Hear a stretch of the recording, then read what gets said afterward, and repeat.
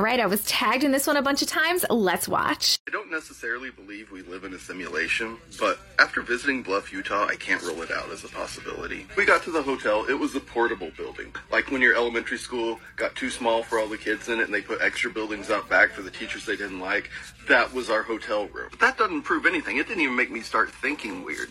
But it's what the front desk lady said that everyone else in town said to me too that got me wondering. We went to the little market and we got a variety of things, candy bars, some stuff to make sandwiches, drinks, bread. We got back to the room, we noticed everything had expired 2 weeks earlier. And those things don't have the same shelf life, like bread and Coca-Cola and a candy bar all expiring 2 weeks earlier at the same time. And when we tried to check out, the lady at the counter said the same phrase that the hotel clerk said. Went to the one restaurant we found in town, and the waitress, we'd ask her questions like, hey, can we get pickles with that sandwich? She would say, I don't know. It's my first day working here. We went to the cashier. I asked her if I could add a tip onto the bill. She said, I don't know.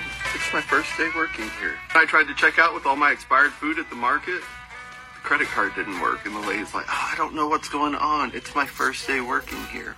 The front desk lady at the portable building of the hotel took over an hour to find our reservation because she didn't know how to work the computer because it was her first day working there. I'm just saying, if we are living in a simulation, I think no one had traveled to Bluff, Utah in a few years and it hadn't been rendered in a while. When they saw me coming, they just rendered it real fast and nothing quite worked.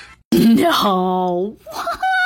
Everyone, it was everyone's first day working there? This is good. That is so strange. It's like a bunch of NPCs that have not been upgraded at all. Oh my God, this is so crazy. I need to know, does anyone here live in this town that he's talking about? Or has anyone been to this town? Can anyone corroborate this story? This is a good one. This is a good one. You guys tag me in.